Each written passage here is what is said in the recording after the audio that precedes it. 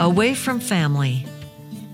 Clarence Jones came to Ecuador in October of 1931 with Eric and Ann Williams to set up radio station HCJB. Clarence's wife, Katherine, was due to give birth to their third child in December. So Katherine and their two daughters remained in Chicago until the spring of 1932. This letter, written from Clarence to his family at the end of 1931, contains the only known original account of the first broadcast.